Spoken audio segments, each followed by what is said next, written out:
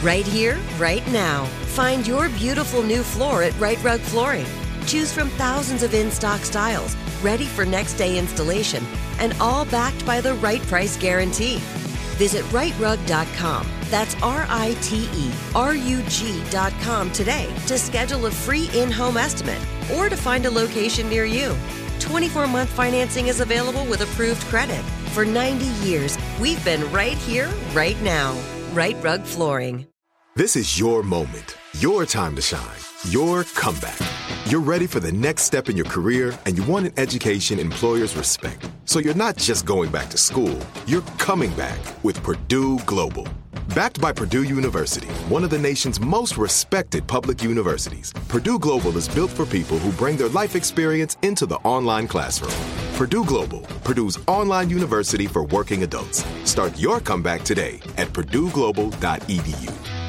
What's up, this your boy Lil Duval, and check out my podcast, Conversations with Unc, on the Black Effect Podcast Network. Each and every Tuesday, Conversations with Unc podcast feature casual and in-depth talk about ebbs and flows of life and the pursuit of happiness. Unlike my work on stage, I tap into a more serious and sensitive side to give life advice and simply offer words of encouragement, yet remind folks to never forget to laugh. Every Tuesday, listen to Conversation with Unc, hosted by Lil Duval on the Black Effect Podcast Network, iHeartRadio app, or wherever you get your podcasts.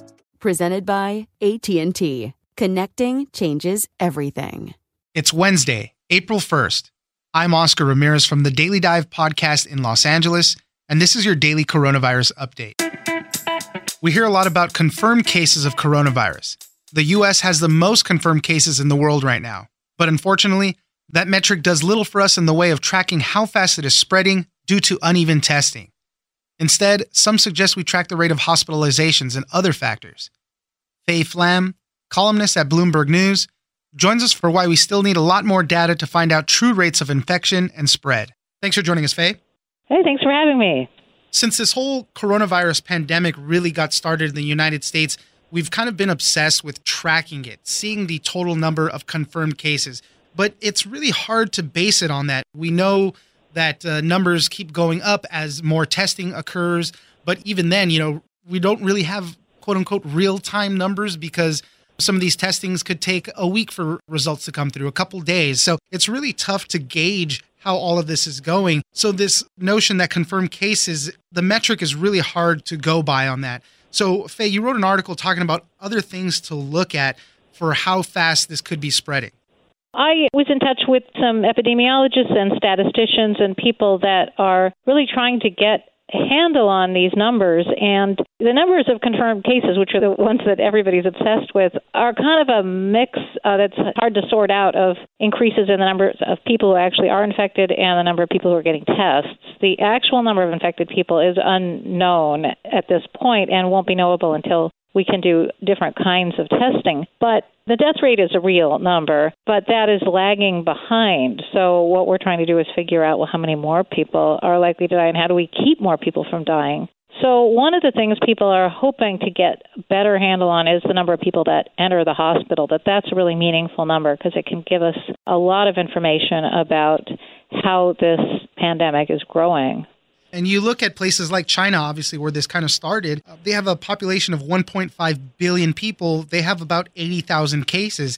And that just seems so small compared to the amount of people. And we know there's a lot of people that don't have the same type of symptoms, not as severe symptoms. So there's people that could have had it. It was a minor cold for them and never got tested, never went to a hospital. So it's hard to go with the confirmed cases for anything like that. So beyond hospitalizations and death rates, what else could we be looking at?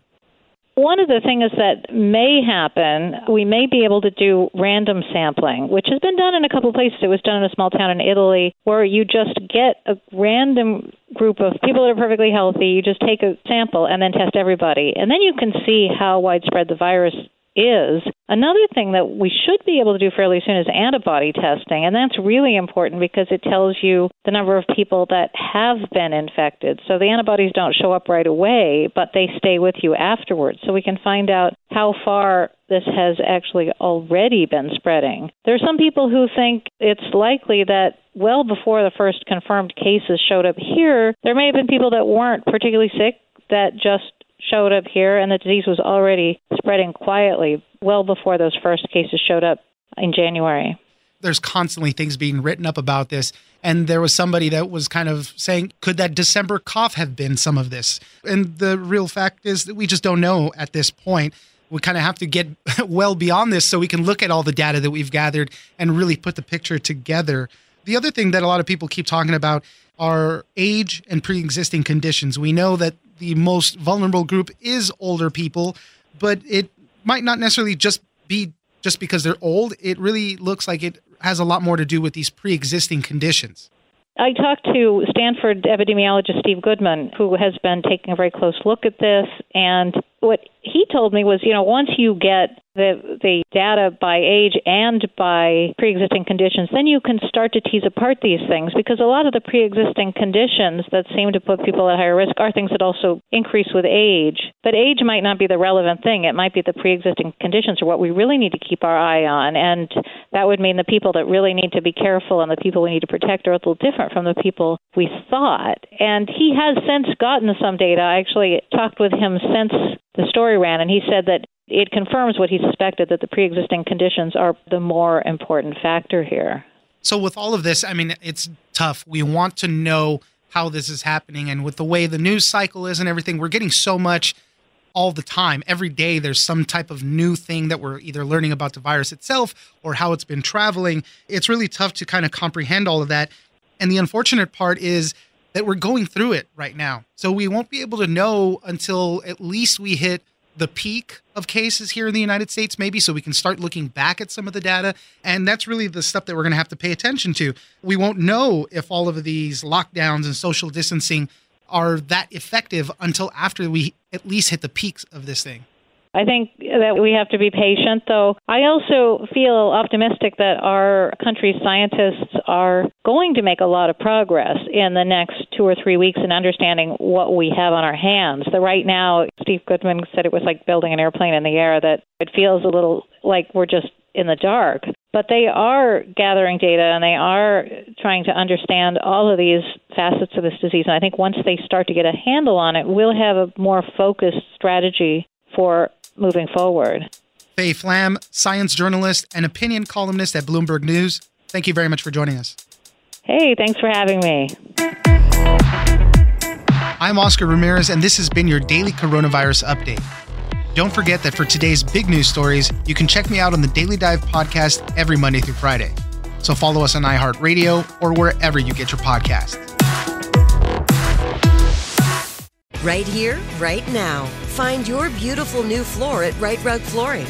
Choose from thousands of in-stock styles, ready for next day installation, and all backed by the right price guarantee. Visit rightrug.com. That's RITERUG.com